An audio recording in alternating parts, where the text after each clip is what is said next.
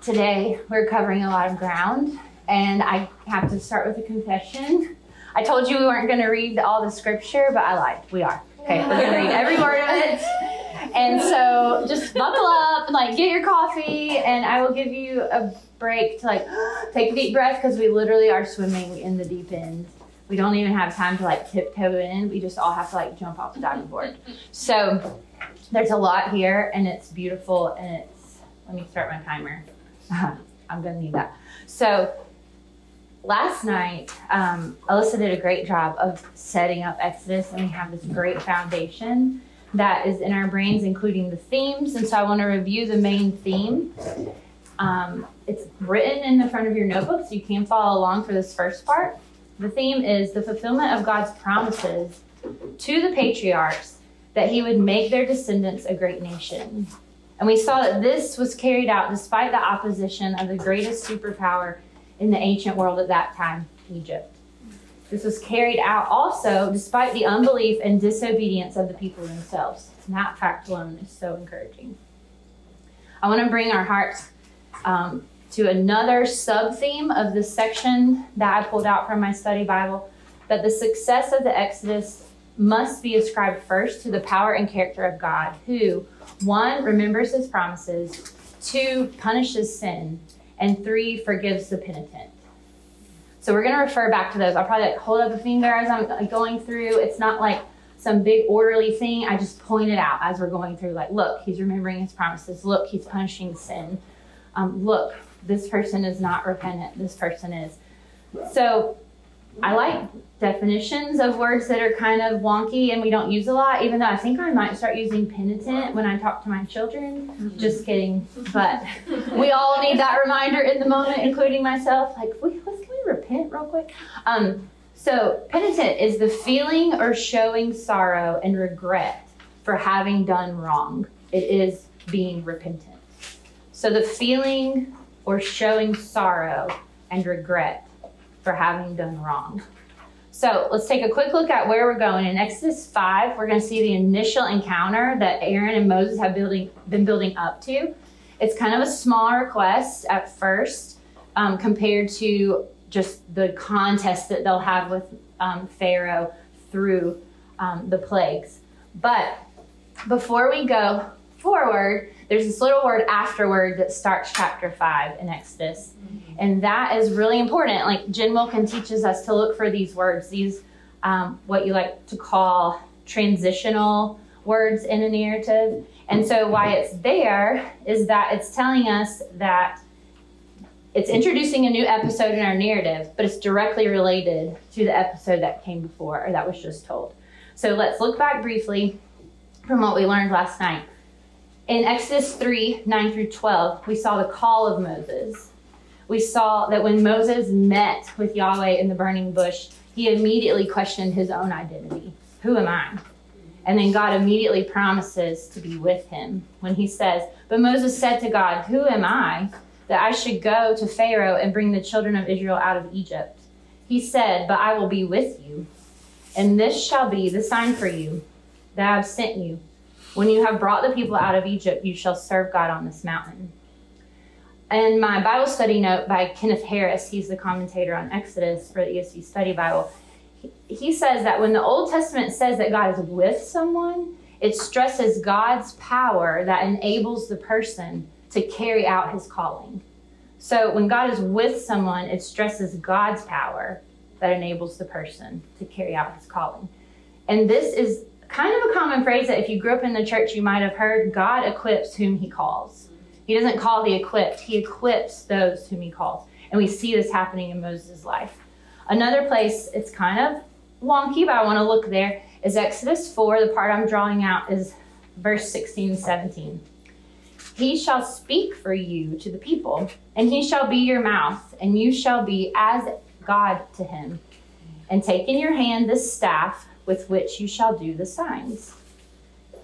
Kenneth Harris also notes that when God says that Moses shall be as a God to Aaron, he is calling both of these men to faithfulness in their respective roles of relating what he reveals. And so I want us to kind of think back to Moses' upbringing, that Alyssa walked us through, because in his note, he says from his upbringing, Moses was likely already familiar with someone being the mouth of another person. Because a historical note here is that in ancient Egypt, there was a high official called the mouth of the king, whose job was to mediate between the god Pharaoh and the people of Egypt by speaking Pharaoh's words unaltered to the people. So this was like a thing that they saw common in Pharaoh's courts. And so this is the culture in which we find the Hebrew people and the Egyptian people under Pharaoh's rule. This is who Moses and Aaron are going to speak to. Now that we have our minds on where we're coming from, remembering he was nervous, he did not want to fully embrace his call at first, but he was still obedient. Let's take a look at the next phase in our narrative. So now we're jumping into the scripture and we're going to read every word of it. So afterwards, Moses and Aaron, we're in 5:1. Afterward, Moses and Aaron went and said to Pharaoh, "Thus says the Lord, the God of Israel, let my people go, that they may hold a feast to me in the wilderness." I promise I won't stop after every verse, but 5 and 6 we're going to really dissect. Moses and Aaron went indicates they were granted access to Pharaoh's courts, right? They literally went in to his holy courts. Or not holy, royal. Not holy. Pharaoh, write that down. Or scratch out. Pharaoh is the king of Egypt. They spoke boldly. They made a request. They feared the Lord and not man. But as a result of their obedience to God, the situation got worse. They were accused of being idle and of lying. So let's pull out one of the words here before we dig in further to see what happened to them. Thus says the Lord. This is a statement of authority. We're going to see it a lot through the plagues, through this whole section. It's a statement of authority, and the form of the phrase was used in the ancient Near East. So you'll see in 5:10 that Pharaoh actually says, "Thus says Pharaoh." He doesn't say, "Thus says the Lord," but he says, "Thus says Pharaoh." And so in that moment when he says, "Thus says Pharaoh," he's implicating himself to carry out what he's saying. Okay, but for the Hebrew prophets, when they hear, "Thus says the Lord," this became a standard reminder to both the messenger and the recipient that the words came from and would be acted upon by the Lord. So what's our sub-theme? He is a God who keeps his promises. So God sees and he acts. This is the God that Alyssa introduced us to last night in our sections 1-4. The next part that is highlighted here is they've gone in to make a request. And what's their request? Let my people go, that they may hold a feast to me in the wilderness. So that's one of those phrases that you're like, oh, okay, a feast in the wilderness, I get it. They're like eating in the woods.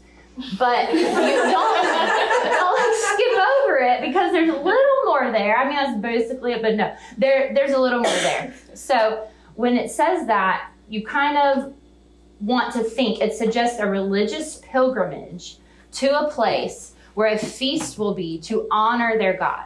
So think obedience, worship. They've gone there because their God told them to. They're obeying. They want to obey him, and they are specifically doing what he said. It's a religious pilgrimage. All right, jumping back in, Exodus 5:2. But Pharaoh said, how did he respond to this request?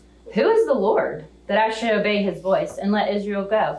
I do not know the Lord, and moreover, I will not let Israel go. So here we see clearly that Pharaoh does not know the Lord personally.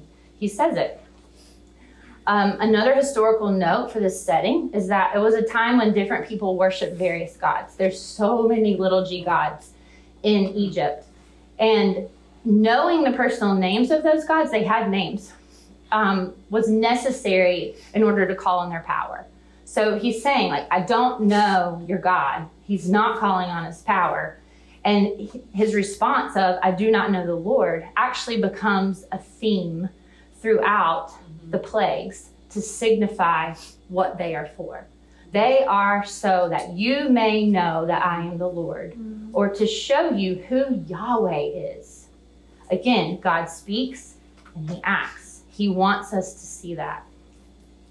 In a commentary on Exodus, Dr. Alan Cole, a seminary professor who we had, mentions that the God who speaks, he is a God who delights to declare his own nature.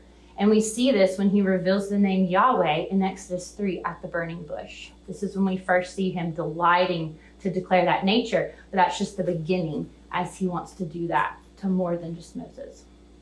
So the no here, if you think back to last night in Exodus 2:23 through 25, is I'm going to read the verse first. Their cry for rescue from slavery came up to God, and God heard their groaning, and God remembered his covenant with Abraham, with Isaac, and with Jacob. God saw the people of Israel, and God knew. So what kind of knowing are we talking about when we say knowing Yahweh, knowing the Lord? First, we're talking about how he knows us, right? He didn't just recognize their suffering and say, oh, I see you, and just stay in heaven, or just withdraw from it even, right? He didn't just glance over and note it, right? But more than that, he knew Israel's suffering. It is the inclination or posture of the knower in relation to what is known. God sees and he acts. Again, study note in Exodus from Harris reminds us that these verses serve as a reminder that the offspring of Abraham, Isaac, and Jacob will not be defined by their years of slavery, right? When they're forced to disobey, they could not take a break and go worship their God. They've been forced into this slavery. They're not living the way that God intended them to, and they know it. But they're kind of used to it, right? They've been there a while. But by their covenant, so they will not be defined by those years of slavery, but by their covenant relationship with a God who has heard their cries and who saw and knew their affliction and remembered his promises. So now back to Exodus 5:3. I promise we're going to pick up the pace as we go. Then they said, the God of the Hebrews has met with us. Please let us go a 3 days journey into the wilderness that we may sacrifice to the Lord our God, lest he fall upon us with pestilence or with the sword. So, lest he fall upon us. That can be translated, attack us, strike us, punish us. Remember, he is a God who punishes sin. Our second point in our theme. Pestilence refers to a contagious and usually fatal disease and is always used in Exodus to refer to an act of divine punishment. So pestilence, here in this verse, refers to a contagious and usually fatal disease and is always used in Exodus to refer to an act of divine punishment. Moses and Aaron know this about God. They know that he punishes sin. They're going in on behalf of the Israelites to say, let us go. Let us go and obey our God. Let us go worship him. Okay, but Pharaoh did not heed this warning. So now we're going to jump in and read a lot. We're going to read 5:4 through 18, so hang with me. But the king of Egypt said to them, Moses and Aaron, why do you take the people away from their work? Get back to your burdens. And Pharaoh said, behold, the people of the land are now many, and you make them rest from their burdens? The same day, Pharaoh commanded the taskmasters of the people and their foremen, you shall no longer give the people straw to make bricks, as in the past. Let them go and gather straw for themselves. But the number of bricks that they made in the past, you shall impose on them. You shall by no means reduce it, for they are idle. Therefore they cry, let us go and sacrifice to our God. Let heavier work be laid on the men, that they may labor at it and pay no regard to lying words. So the taskmasters and the foremen of the people went out and said to the people, thus says Pharaoh, there's the thus says Pharaoh, I will not give you straw. Go and get your straw yourselves wherever you can find it. But your work will not be reduced in the least. So the people were scattered throughout all the land of Egypt to gather stubble for straw. We've seen this scattering before. The taskmasters were urgent, saying, complete your work, your daily task each day, as when there was straw. And the foremen of the people of Israel, whom Pharaoh's taskmasters had set over them, were beaten and were asked, why have you not done all your task of making bricks today and yesterday, as in the past? The foreman of the people, pause. Nope, 18, keep going. Then the foreman of the people of Israel came and cried to Pharaoh, why do you treat your servants like this? No straw is given to your servants, yet they say to us, make bricks. And behold, your servants are beaten, but the fault is in your own people. But he said, you are idle. That is why you say, let us go and sacrifice to the Lord. Go now and work. No straw will be given you, but you must still deliver the same number of bricks. So Aaron and Moses have encountered Pharaoh with their initial request. And what happened? It got really bad. Really bad. Let's summarize what happened to them in what we just read. They're making bricks. That's already a hard task. I think Chris preached on it about a month ago and was explaining how hard it was to make bricks in Egypt. It's not like going to Lowe's or Home Depot or Menards and like getting a truck full.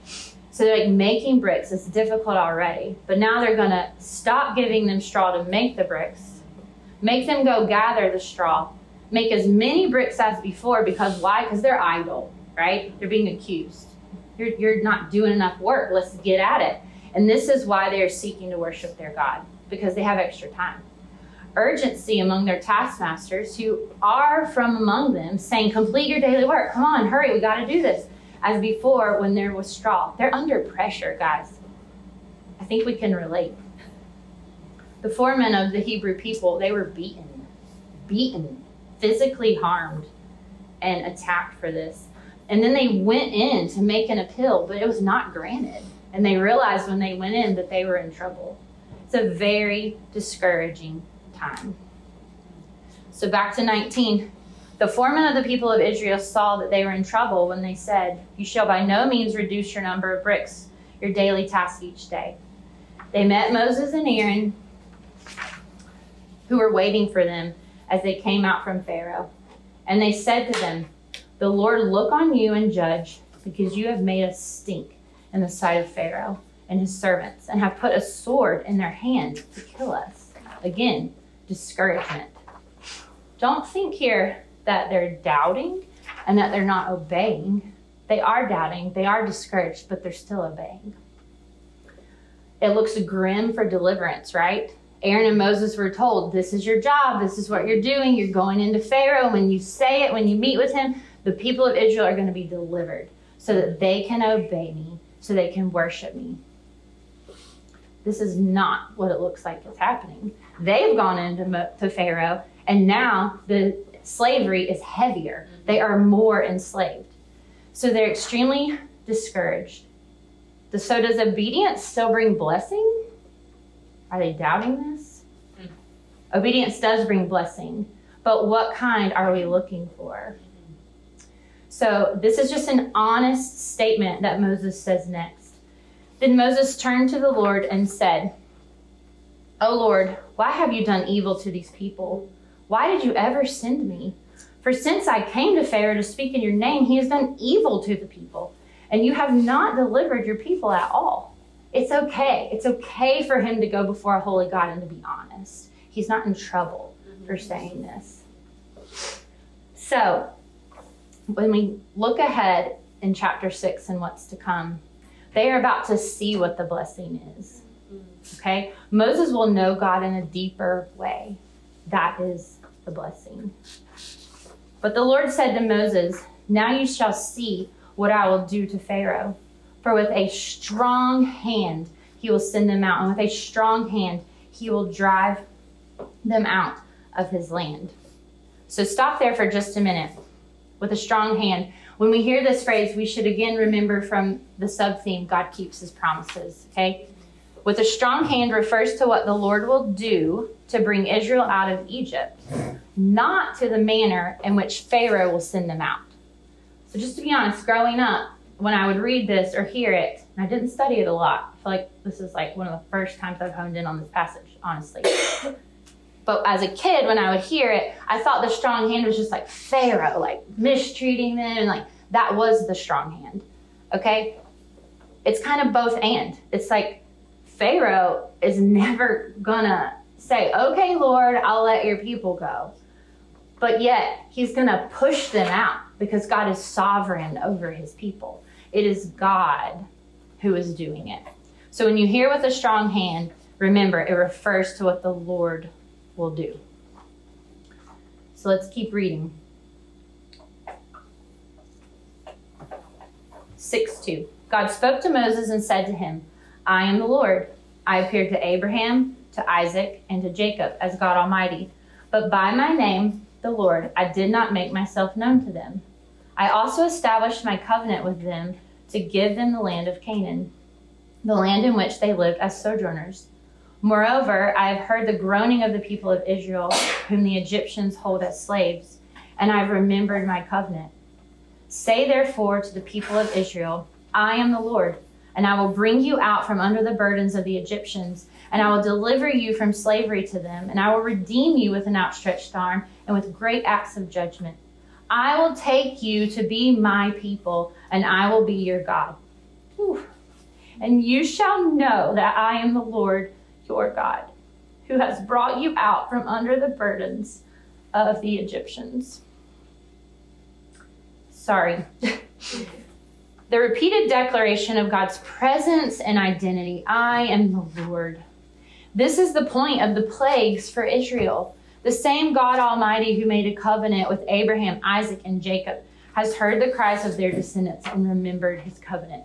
I'm going to say that fact like so many more times through this because that is the point.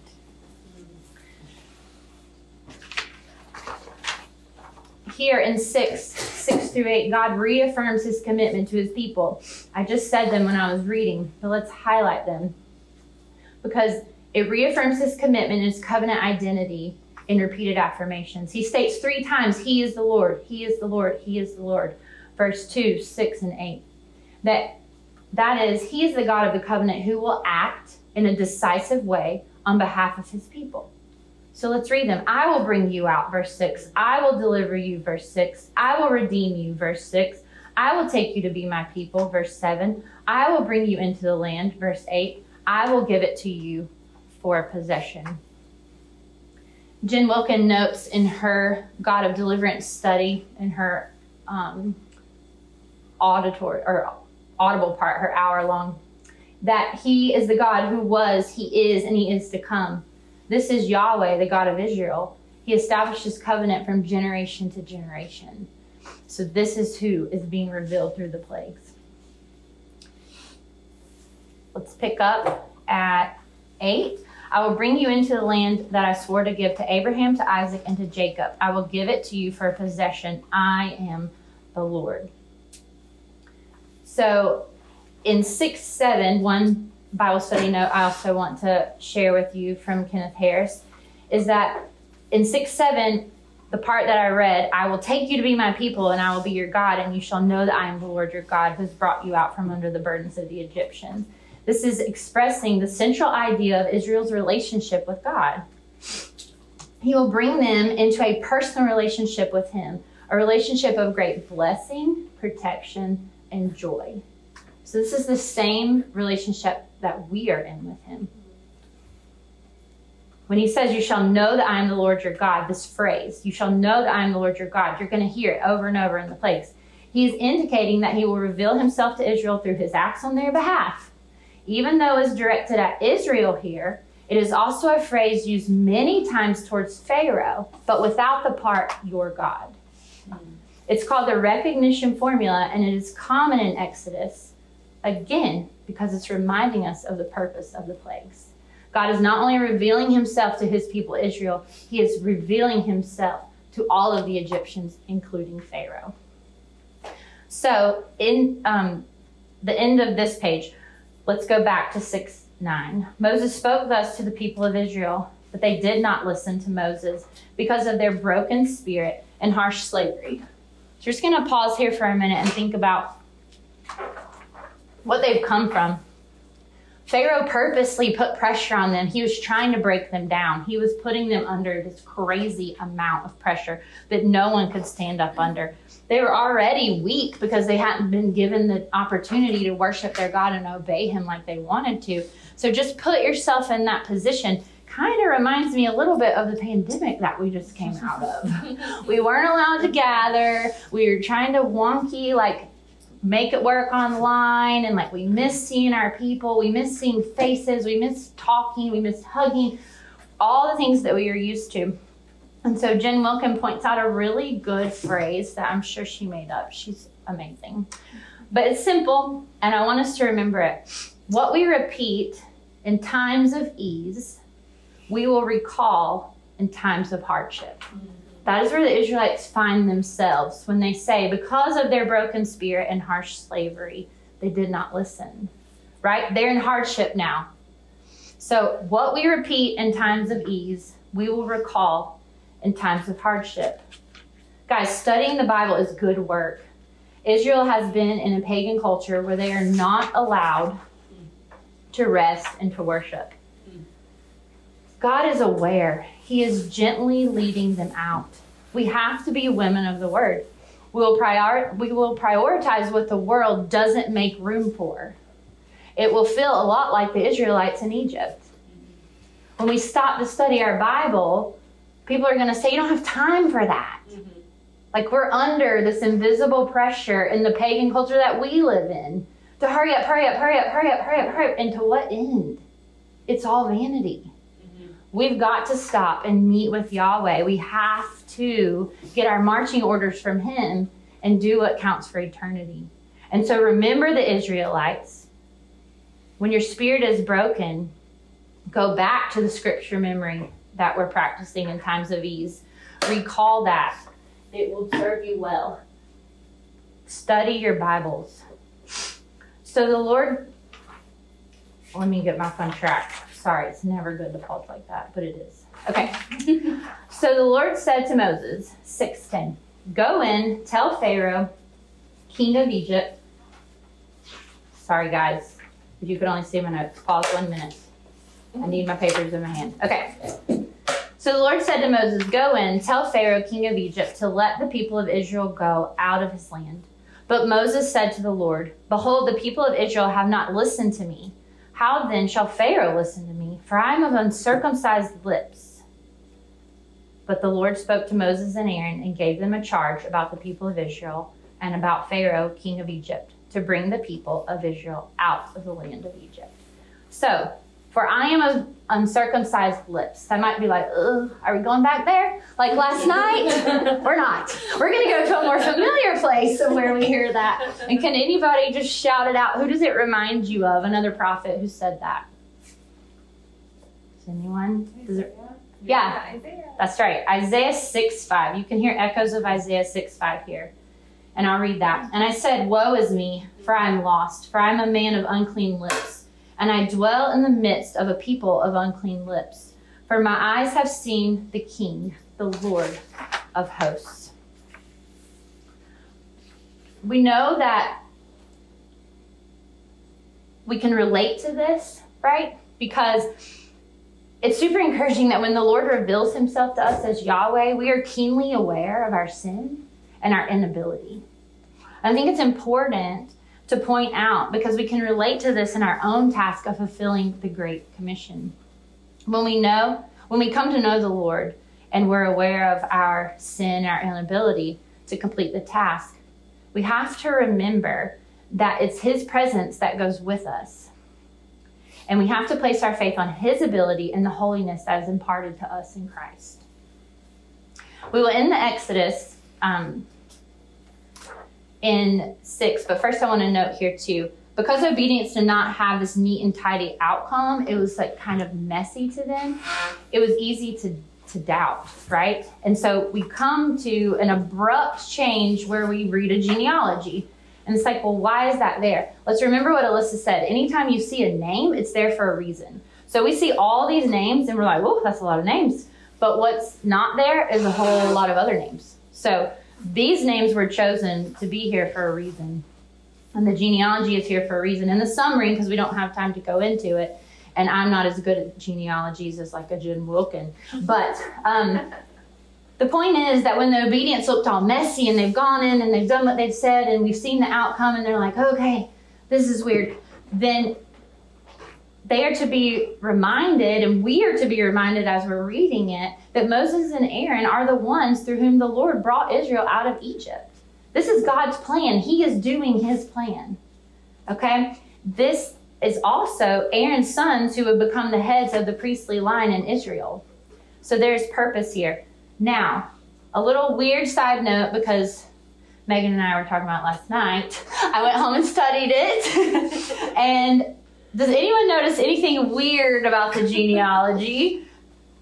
Megan can tell us in a minute if no one else recognizes it. Besides all the names and the years when they died, there's something else a little bit like, in it?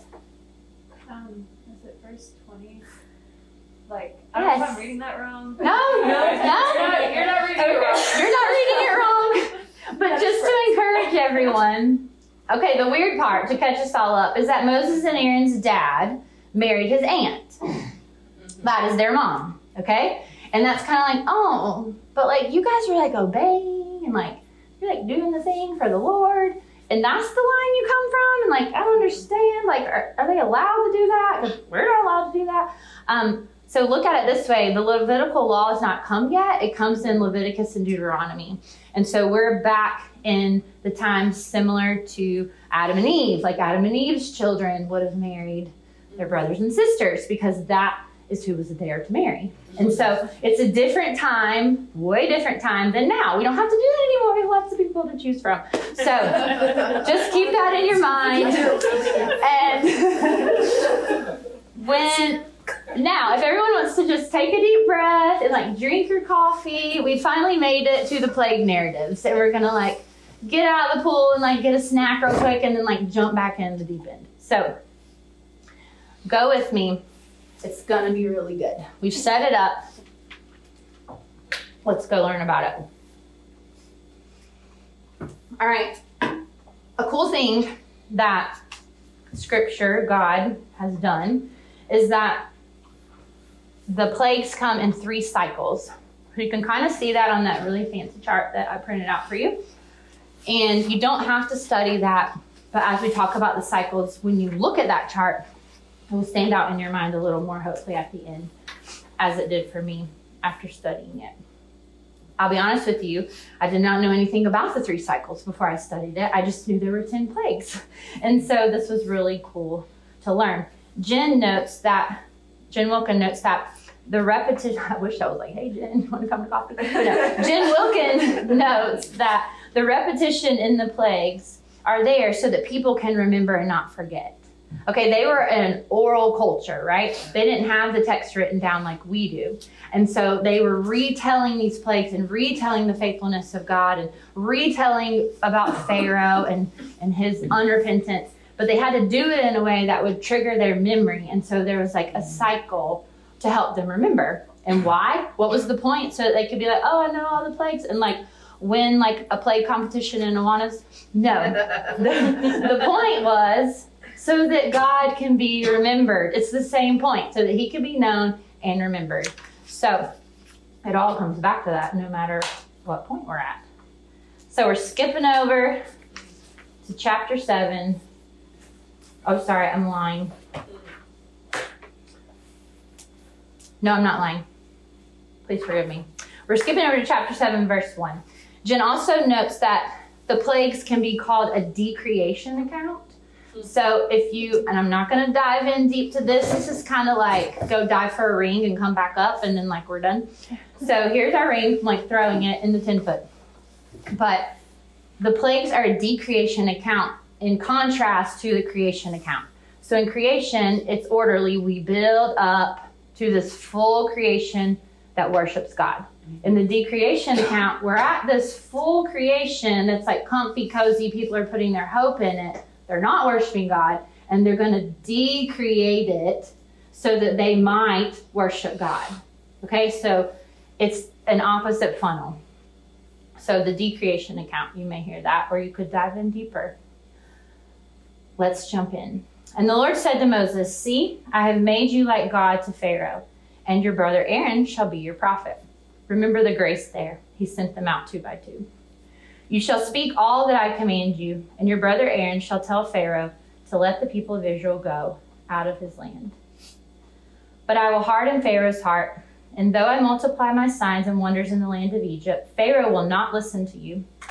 Then I will lay my hand on Egypt and bring my hosts, my people, the children of Israel, out of the land of Egypt by great acts of judgment. The Egyptians shall know that I am the Lord, Yahweh, when I stretch out my hand against Egypt and bring out the people of Israel from among them. Moses and Aaron did so. They did just as the Lord commanded them. I want us to note that they obey, okay? There's going to be a stark difference between complete obedience and partial obedience as we walk through the plagues. So you're going to hear this a lot. They did just as the Lord commanded them. Now Moses was 80 years old and Aaron 83 years old.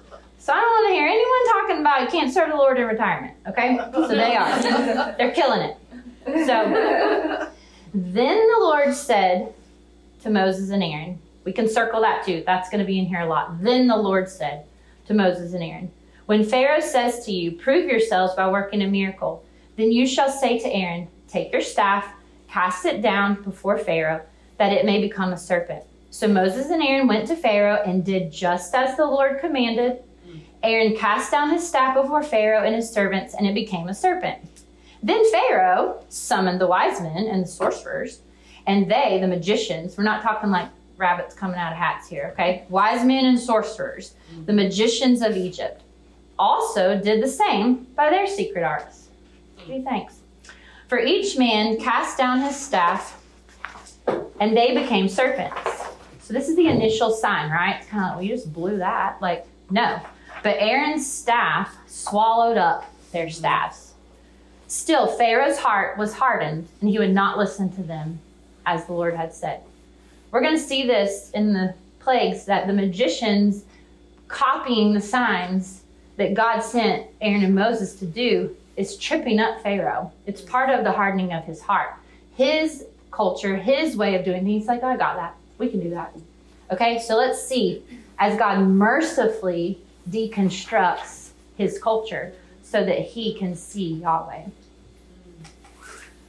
So, pause for a minute. I'm going to be going back and forth to do some words here. The staff signifies for Moses and Aaron that God is the one working the signs through them on Israel's behalf and will continue to serve in this manner through the plagues. I want us to circle or highlight the staff to remember this point as we go through the plagues, because it's important to remember who is doing the work. And who is doing the work? A covenant God is doing the work. So we've seen the staff in the initial sign, and that should remind us of that. When we see that the staff, Aaron's staff swallows up the other staff, it brings to mind that God's authority is greater than Pharaoh's authority. They did not have mastery or authority over Aaron's staff. So already from the beginning, even though Pharaoh's heart is hardened, we're seeing that God's authority is greater than Pharaoh's authority. Where else in Scripture do you hear, like, I have authority? All authority has been given me. Right? The Great Commissions. I just want to read that real quick, if I can. Get through it without crying. And when they saw him, they worshipped him, but some doubted. And Jesus came and said to them, all authority in heaven and on earth has been given to me. Go therefore and make disciples of all nations, baptizing them in the name of the Father and of the Son and of the Holy Spirit, teaching them to observe all that I have commanded you. And behold, I am with you always to the end of the age. We so bad want marching orders like Aaron and Moses, right? Like they knew what they were supposed to do, but guys, we have them. The Great Commission is our marching orders. And let us not forget that God's authority is greater than any other authority. So no matter where we go in life, we're always to be making disciples. It can be within your home, on those hard days with those little precious people. It can be across the world where you don't even know the language. But when you get a text, or if you go across the world and you don't know the language, please put us in a group text. We have a dear friend who texts us before she goes to speak to people. And she says, please pray I would know the language.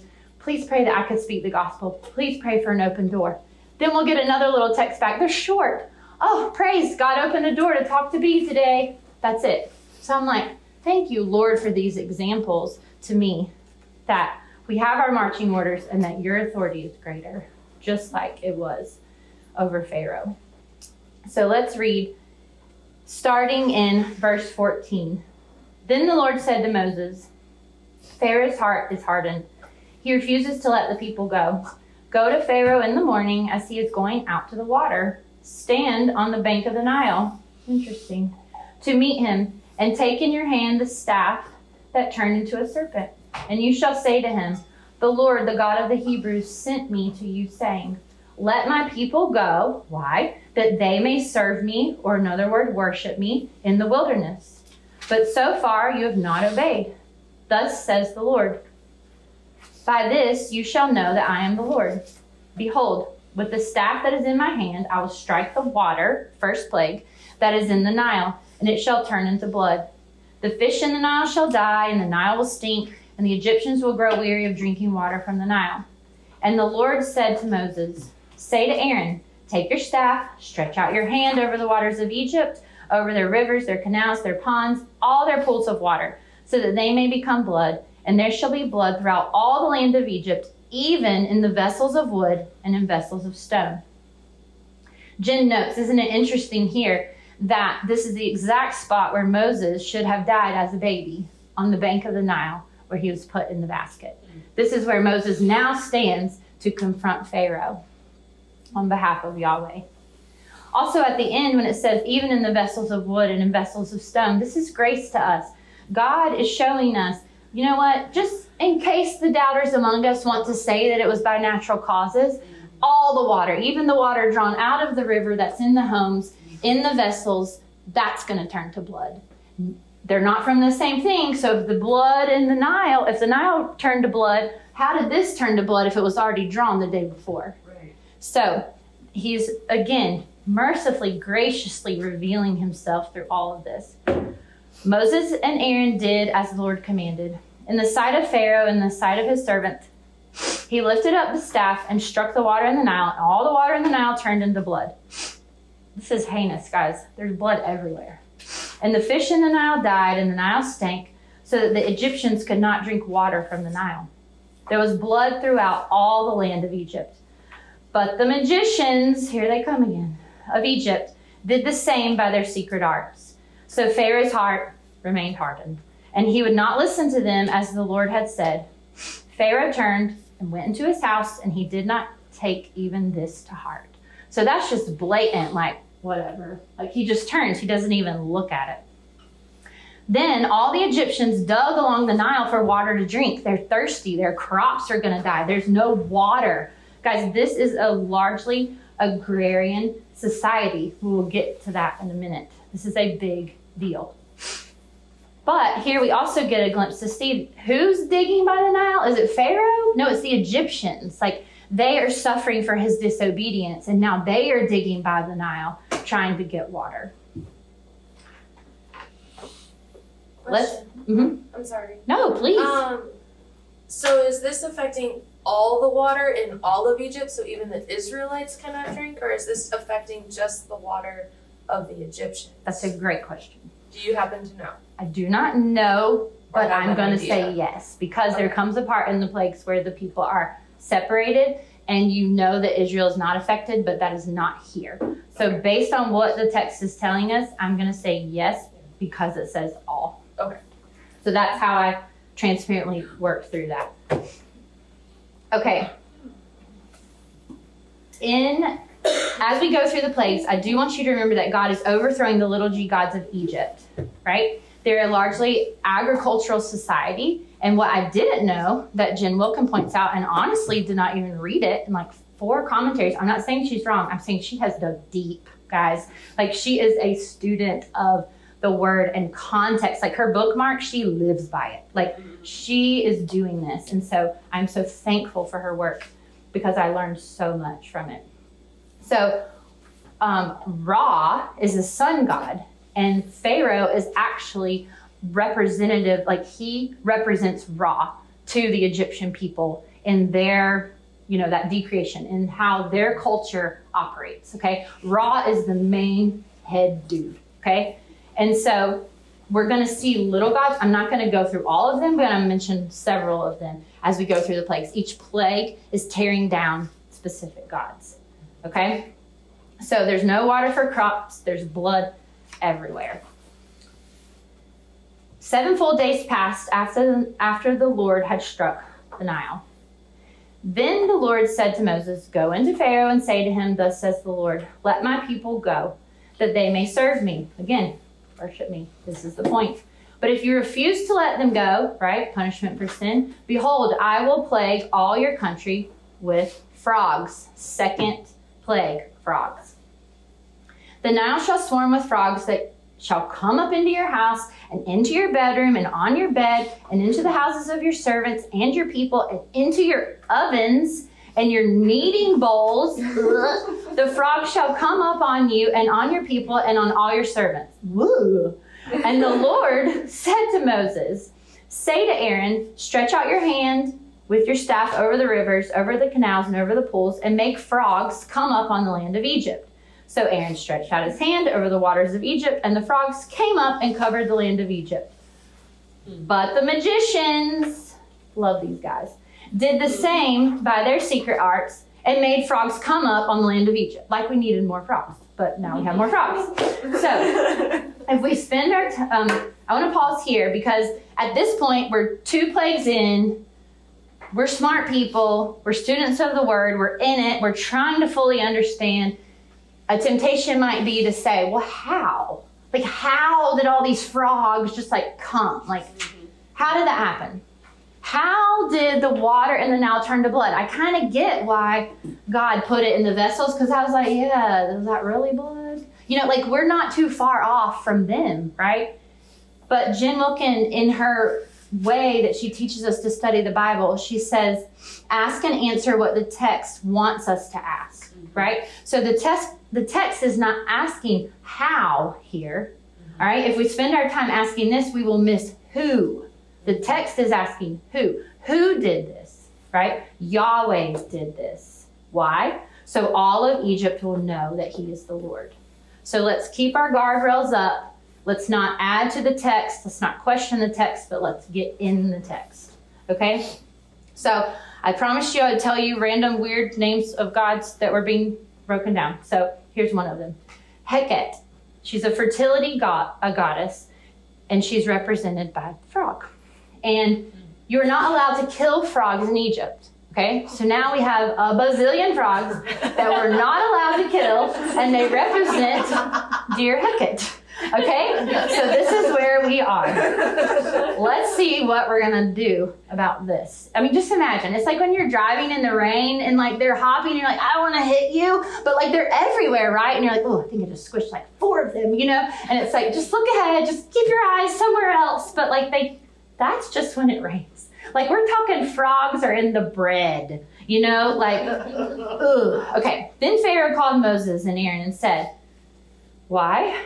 Oh, he might need help, huh? Then Pharaoh called Moses and Aaron and said, plead with the Lord to take away the frogs from me and my people, and I will let the people go to sacrifice to the Lord. This sounds good.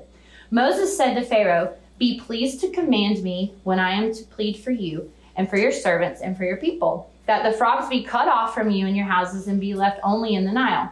And he said, tomorrow.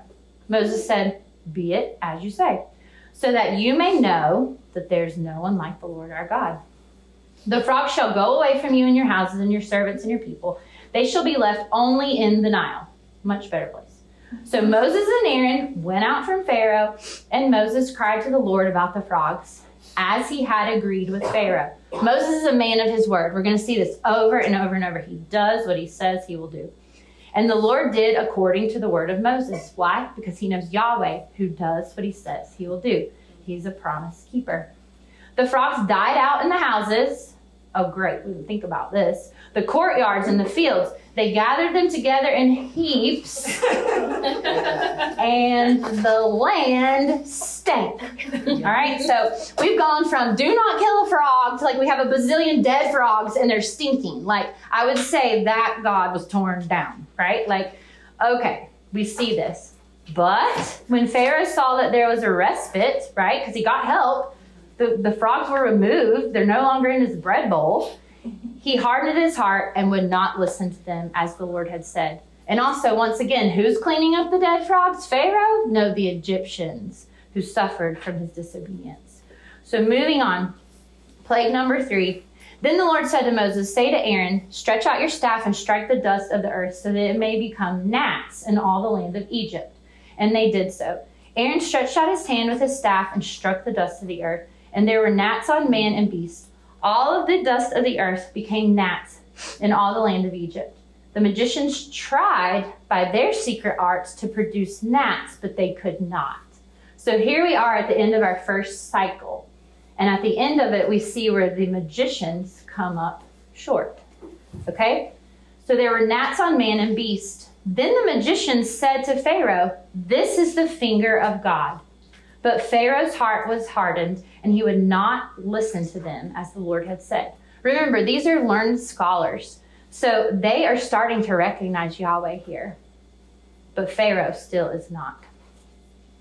The god Geb, the god of earth, when it says he struck the dust of the earth, that is the god that's being torn down here. Geb, the god of earth.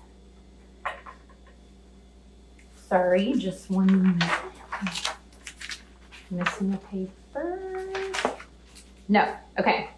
So the magicians up until this point were able to replicate Aaron's signs, right? But never to overthrow them.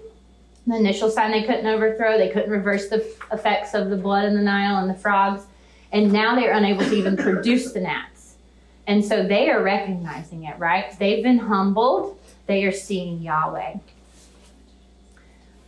Egyptians may be seeing that the God who sent Moses and Aaron has shown that he has power over Egypt and that Pharaoh's persistent defiance is harming his own people. We see that and how they have to clean up. Fourth plague. Then the Lord said to Moses, "Rise up early in the morning," so we're in the second cycle, "and present yourself to Pharaoh as he goes out to the water, and say to him, 'Thus says the Lord, let my people go, that they may serve me or worship me. Or else,'" right, he's the God who punishes sin, "'if you will not let my people go, behold, I will send swarms of flies on you and your servants and your people and into your houses. And the houses of the Egyptians shall be filled with swarms of flies, and also the ground on which they stand." God separates here the Hebrews from the Egyptians. Okay? Listen up.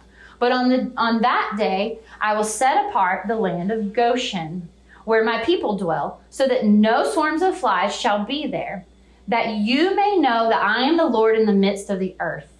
Still, same thing. "Thus I will put a division between my people and your people. Tomorrow, this sight, shall happen." And the Lord did so. There came great swarms of flies into the house of Pharaoh and into his servants' houses.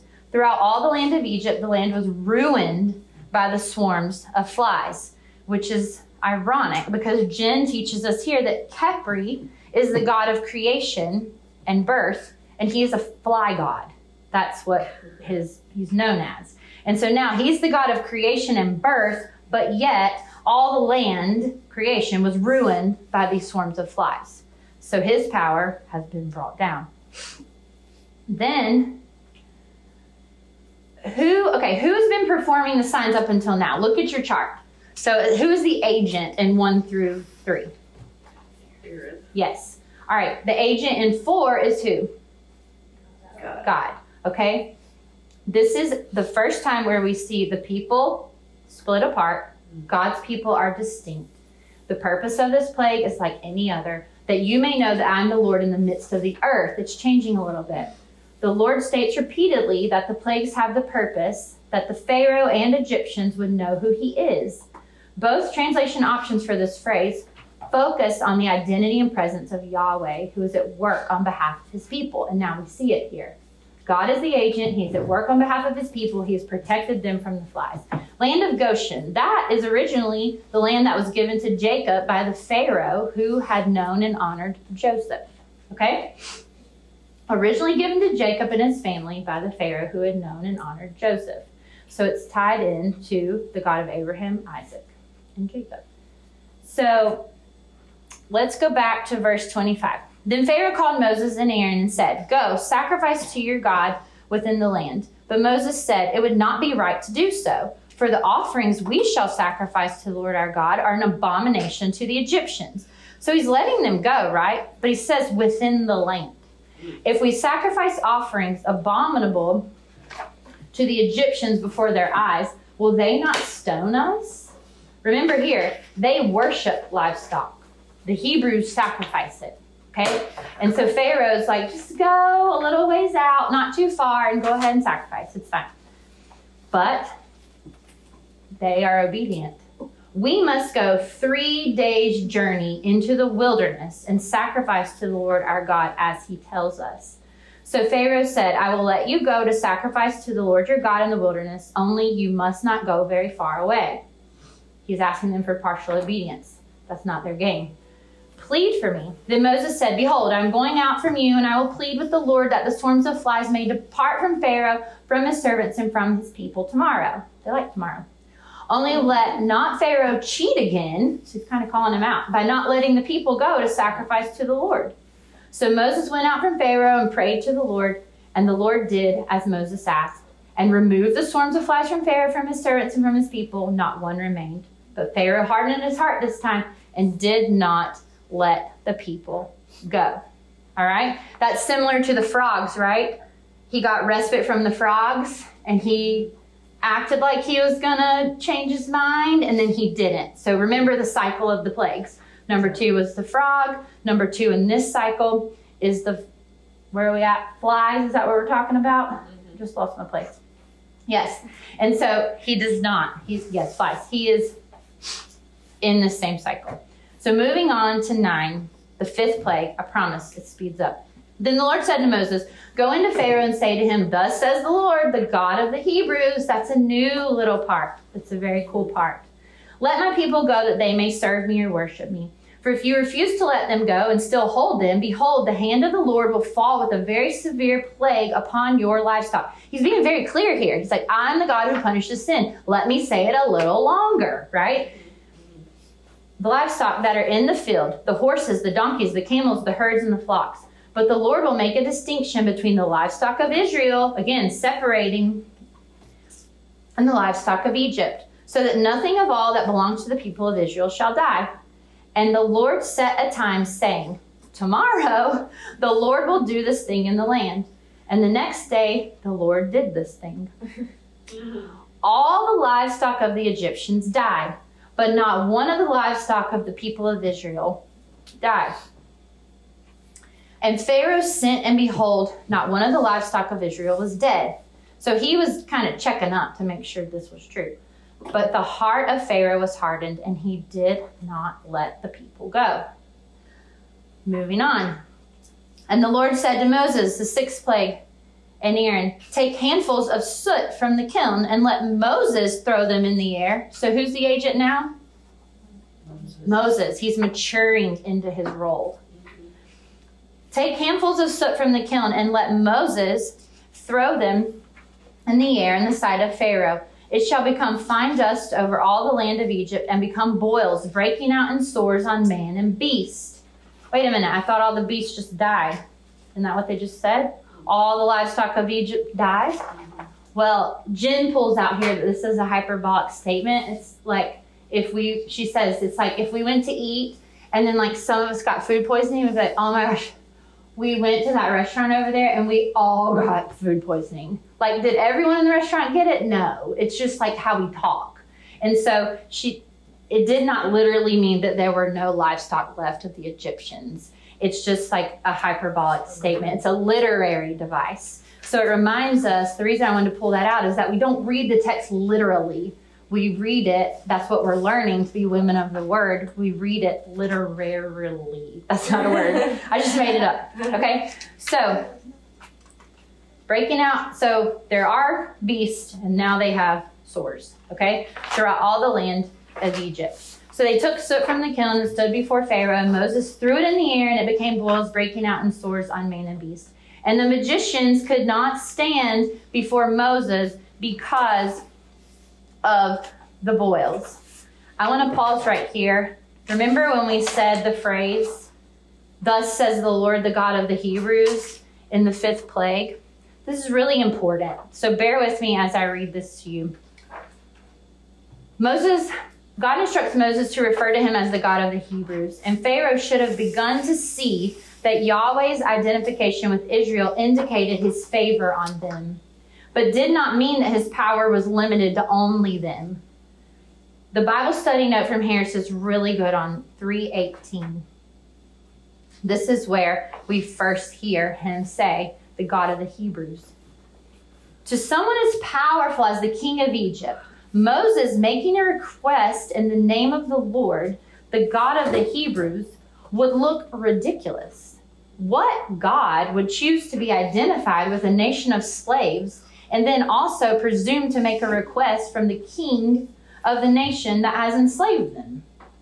Given all the other equally true things that God could have told Moses to say to designate him, like the Lord, the God who has created the heavens and the earth, he is evidently making the point to both Egypt and Israel that he has chosen to identify with the people of his covenant, even when they appear to have little value in the eyes of the nation they serve, except as forced labor. This is huge because that's the gospel. We don't have value. Yet while we were sinners, Christ died for us. That's the God who we serve. He knows us. He's inclined towards us. He identifies with the lowly. So I thought that was worth noting. All right, moving on. I promise there's only one more chapter in my section, guys. So we were at, let's see. Okay, the magicians, they can't stand, right? So now the plagues are more personal and invasive. They can't escape the physical harm at this point, right? They're honing in. The cycles, Jen, I don't really want to talk about this a lot because like PTSD, but she says it's like birth pains, okay? So it's like, you know, when you're 1 to 3 centimeters dilated, you're just like, oh, I'm about to have a baby. This is awesome. You're like at the doctor, like, please tell me I'm dilated. And then like from 4 to 6, you're like, okay, I think we're having a baby today. We might need to go to the hospital, right? We're in that section, right? We're like ending that part. So it doesn't go very well. No, it doesn't go very well from here on out. We gotta burst this thing, okay? So it's gonna get rough. All right. Lord help me. And the magicians could not stand before Moses because of the boils, for the boils came upon the magicians and upon all the magicians and upon all the Egyptians. Lots of shuns. But the Lord hardened the heart of Pharaoh, and he did not listen to them. This is also like with the gnats, right? And the magicians. But and he did not listen to them as the Lord had spoken to Moses. So now we're entering into cycle 3. This is transition part of labor that should never be spoken of again. And so it's rough. So let's see. This is when the work gets hard, the labor gets hard. This is when all the pain is for a purpose, right? But the pain is going to intensify here. Why? Because the Lord wants them to know Yahweh, but they're not repenting. They're not humbling themselves. It's going to get hard. Then the Lord said to Moses, rise up early in the morning and present yourself before Pharaoh and say to him, thus says the Lord, the God of the Hebrews, let my people go that they may serve me. For this time, I will send all my plagues on you yourself and on your servants and your people, so that you know that there is none like me in all the earth. For by now, I could have put out my hand and struck you and your people with pestilence, right? Punishment, death, and you would have been cut off from the earth. But for this purpose, I have raised you up to show you my power, that my name may be proclaimed in all the earth. I'm just 2 minutes over. I'm going to take a tiny break to turn to Isaiah 63:12. All right, we're entering into the 7th plague. If you want to turn there, you can. Isaiah 63:12. Who caused his glorious arm to go at the right hand of Moses?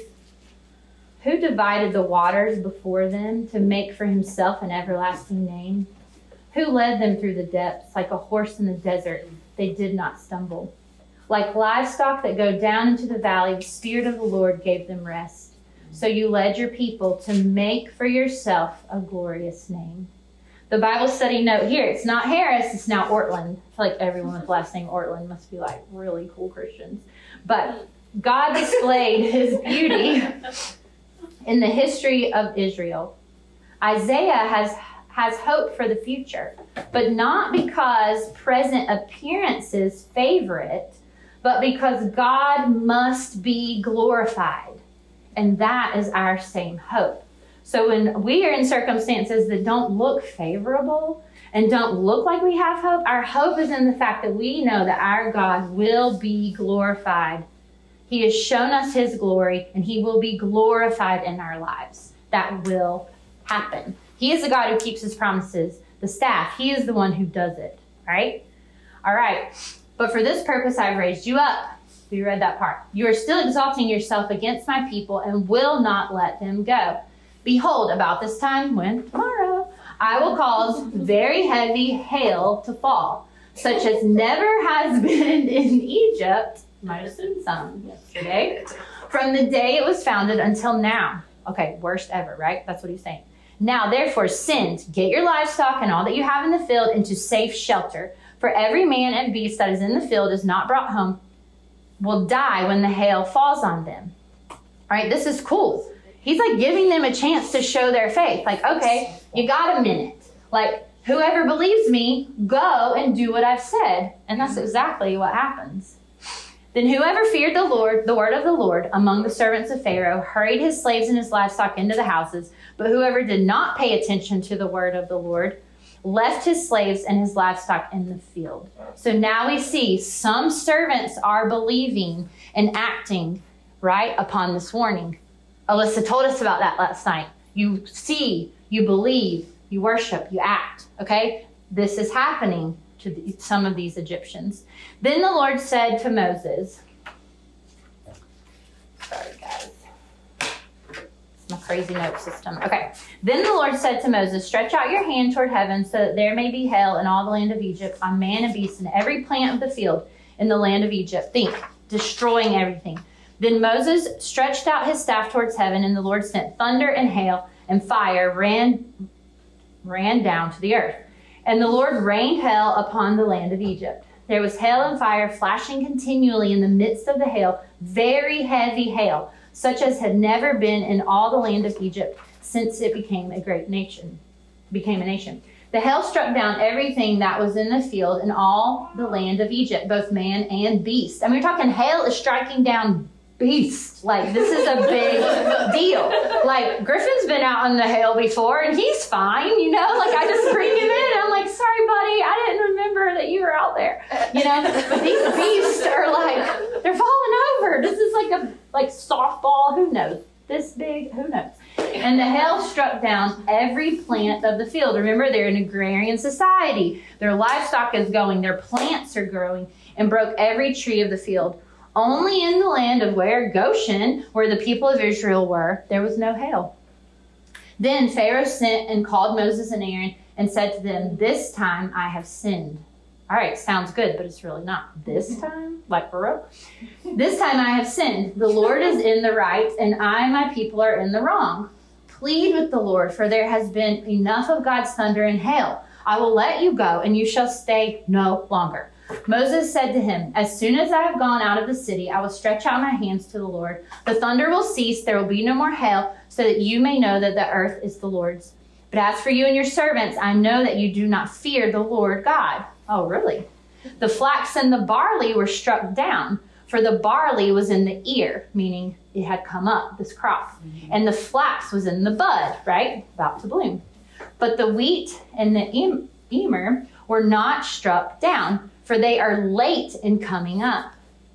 So Moses went out from the city from Pharaoh and stretched out his hands to the Lord, and the thunder and the hail ceased, and the rain no longer poured upon the earth. But when Pharaoh saw that the rain and the hail and the thunder had ceased, he sinned yet again and hardened his heart, he and his servants. So the heart of Pharaoh was hardened. Why? Because he was hoping in the late crops.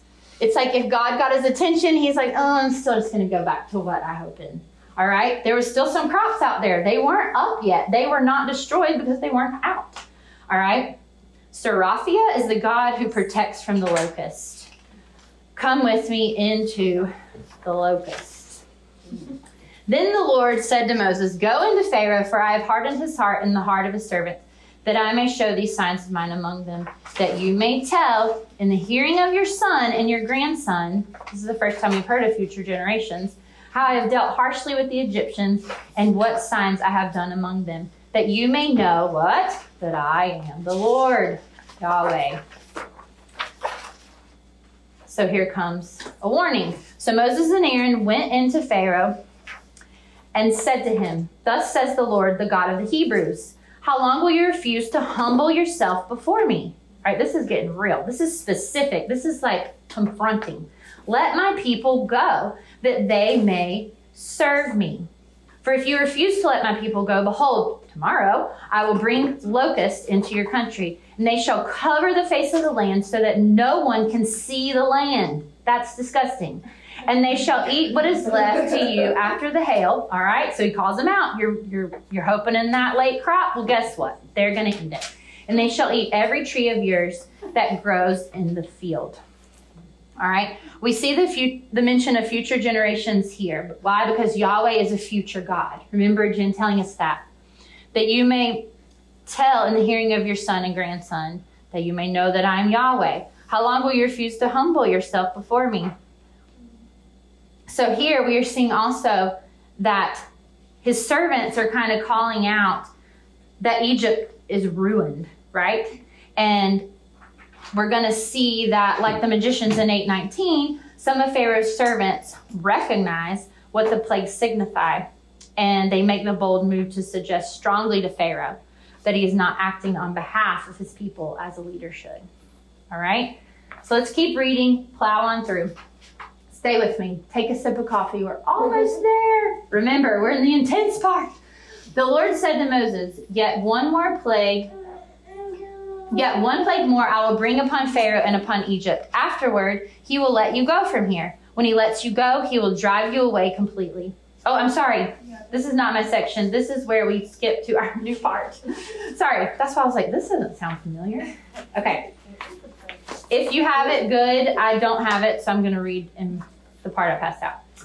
All right. And they shall eat every tree of yours that grows in the field, and they shall fill your houses, the locusts, and the houses of all your servants and of all the Egyptians, as neither your fathers nor your grandfathers have seen, from the day that they came on earth to this day.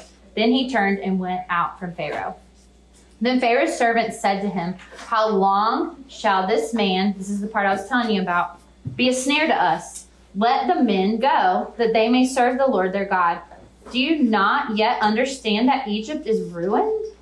So Moses and Aaron were brought back to Pharaoh, and he said to them, go, serve the Lord your God. But which ones are to go? Moses said, we will go with our young and our old. We will go with our sons and daughters and with our flocks and herds, for we must hold a feast to the Lord. But he said to them, the Lord be with you, if ever I let you and your little ones go. Look, you have some evil purpose in mind. He's still just doubting, not believing. No, go, the men among you, and serve the Lord, for that is what you are asking. And they were driven out from Pharaoh's presence. So he did not grant them what they asked. Then the Lord said to Moses, stretch out your hand over the land of Egypt for the locusts, so that they may come upon the land of Egypt and eat every plant in the land, all that the hail has left. So Moses stretched out his staff over the land of Egypt, and the Lord brought an east wind upon the land all that day and that night. When it was morning, the east wind had brought the locusts. So the wind brought the swarms. Locusts came up all over all the land of Egypt and settled on the whole country of Egypt. Such a dense swarm of locusts as had never been seen before, nor ever will be again. They covered the face of the whole land. So this is the worst ever, guys. So the land was darkened. And they ate all the plants of the land and all the fruit of the trees that the hail had left. Not a green thing remained. He is deconstructing their idols. Neither tree nor plant of the field through all the land of Egypt. They are desperate, guys. Then Pharaoh hastily called Moses and Aaron and said, like he's getting desperate, right? He's getting panicky. I have sinned against the Lord your God and against you. Now therefore, forgive my sin, please, only this once. There he goes again. And plead with the Lord your God only to remove this death from me. So he went out from Pharaoh and pleaded with the Lord, and the Lord turned the wind into a very strong west wind, which lifted the locusts and drove them into the Red Sea. Praise God. So merciful. Not a single locust was left in all the country of Egypt. But the Lord hardened Pharaoh's heart, and he did not let the people go. I had more to say. I'll do it very quickly here. But this hits personal for me, because when I first came to know the Lord, I was grieved by the consequences of my sin, not the fact that I was sinning against Yahweh. And so as I grew in the Lord and I was discipled and I saw him more for who he was, I did not want to sin against him. I agreed with him. Oh, what you say is sin is bad. That is hurting me. I've been deceived. I now see. Mm-hmm. And so that is where Pharaoh is stuck. He's like, I just don't like the consequence of this sin, but I don't really have anything to do with Yahweh. Like, I don't care that I'm sinning against Yahweh. I just don't want to be affected by this death, right? Remove the death from me, is what he's asking. It's very merciful of God to tear down idols. It's not pretty. This last stage of birth pains is awful and intense, but we have to remember it's not from a harsh, heavy hand that is like delighting to punish sin. It's a God who keeps his promises, punishes sin because he's a holy God and because he's merciful, because he wants the people to see him so that they can be saved and worship him. All right. My sports in college was my idol. And God tore it down. I got several injuries. I got injuries leading up to those that led me out of gymnastics to track. And then I made an idol out of track. And then I walked on in college. Like, walk on is just like, walk on. I didn't get a scholarship. It was like me still pining after it. And so I walk on and I'm like 2 years into college and it takes a lot of time. Like, you get up at 5 a.m. and you work out and you do crazy things that like, you're like, I'm supposed to do this? I think that's what football players do. Like, it's weird. And we worked out all the time. Work out in the afternoon, go on trips to what end? Like, I barely jumped. Like, sometimes I would be in the lineup, sometimes I wouldn't be. And the Lord started to stir in my heart. Like, which way are you going to go? Like, are you going to worship yourself in the idol of sports just to get your name like third place, maybe? Or are you going to come worship me and put in deposits for eternity that are unto salvation for others? And so I chose to quit the team and I got really involved in my local church, and my campus ministry crew had a lot to do with that. But maybe an idol that we can relate to now, maybe it's not sports now, is maybe money, intellect, control, relationships. I don't know what the Lord is speaking to your heart, but let's not miss that we can relate. So the final plague, the 9th plague, all right? So here we're going to meet Ra again, the chief god of this system they have of all these little gods of Hekek and Geb and all these people. He is the chief god Ra. He's the sun god, okay? Pharaoh embodies him. Pharaoh is his representative, all right? If their cosmos or whatever is chaotic, it falls on Pharaoh, right? He's in trouble. The sun comes up, and that's when Ra is said to have defeated the serpent of darkness, okay? So every day when the sun goes down, the serpent of darkness comes out. Ra wrestles with him all night. The sun comes up in the morning. That means Ra won. That means Pharaoh's doing a good job. All is in order, okay? So let's see what happens. The 9th plague, darkness. This is like almost to delivering the baby. Emily gets to deliver the baby. I'm stuck in transition. This is awful. No, okay. I most recently did. Yes. It might be a little too soon. Okay. Significant immediate effects, and what it represents here is that it immobilized the Egyptians for 3 days from any normal pattern of living. So let's dig in and see what happened to them. Then the Lord said to Moses, stretch out your hand toward heaven, that there may be darkness over the land of Egypt, a darkness to be felt. This means no light. This is not like walking in your bedroom and like hitting your cell phone and you have a little bit of that ambiance, where you're like, where is that? Let me not trip. This is like no darkness, like you can't see your own hand in front of you. So Moses stretched out his hand toward heaven, and there was pitch darkness in all the land of Egypt for 3 days. They did not see one another, nor did anyone rise from his place for 3 days. But all the people of Israel had light where they lived. How symbolic. Then Pharaoh called Moses and said, go, serve the Lord. Your little ones may also go with you. He's like, fine, take them, right? He didn't want them to go last time. He's like, only the men. Now he's like, take them. Only let your flocks and your herds remain. Really? Okay. But Moses said, you must also let us have sacrifices. Let me get to my right thing. And burnt offerings, that we may sacrifice to the Lord our God, right? Our livestock also must go with us. Not a hoof shall be left behind. for we must take of them to serve the Lord our God. And we do not know with what we must serve the Lord until we arrive there. Right? His faith is not by sight. He is obeying him. He's like, we were told to go a 3 days journey and to sacrifice and worship the Lord. But the Lord hardened Pharaoh's heart, and he would not let them go. Then Pharaoh said to him, get away from me. Take care never to see my face again, for on the day you see my face, you shall die. Moses said, as you say, I will never see your face again. All right? Let me put all my scripture back here and wrap this up for you. So this was the worst thing for Pharaoh, right? Because Pharaoh looked defeated. Like, he's the representative of Ra. The sun never came up for 3 days. That was the last straw for him. All of his small g gods have been crushed in the sight of his people. So he's nothing in front of them. The idols were torn down completely. Why? Because God is the God who keeps his promises and punishes his sin. Jen made a really good note that God will disorder what we have ordered to bring glory to ourselves every single time. It is a mercy to us. This ending is kind of abrupt right here at the ninth plague, but don't worry, Emily's going to take us on through, and it's going to be great. We don't hear about Pharaoh's heart. We just see that he's like, go away from me. There's 3 references to his face. There is in 10:5 that the locust shall cover the face of the land. 10:15 that the locust covered the face of the whole land. And that at the end that we will never see Pharaoh's face again. So it seems to be a stark warning of the final plague that's coming. That is the plague of death. So God is so patient. Let's remember this as we end. God is so patient to show himself by tearing down Egypt's idols. God is willing for the Egyptians to repent.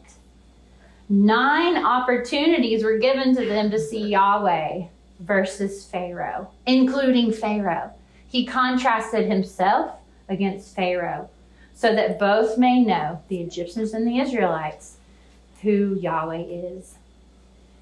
Jen left us with this very convicting point that I wanted to share.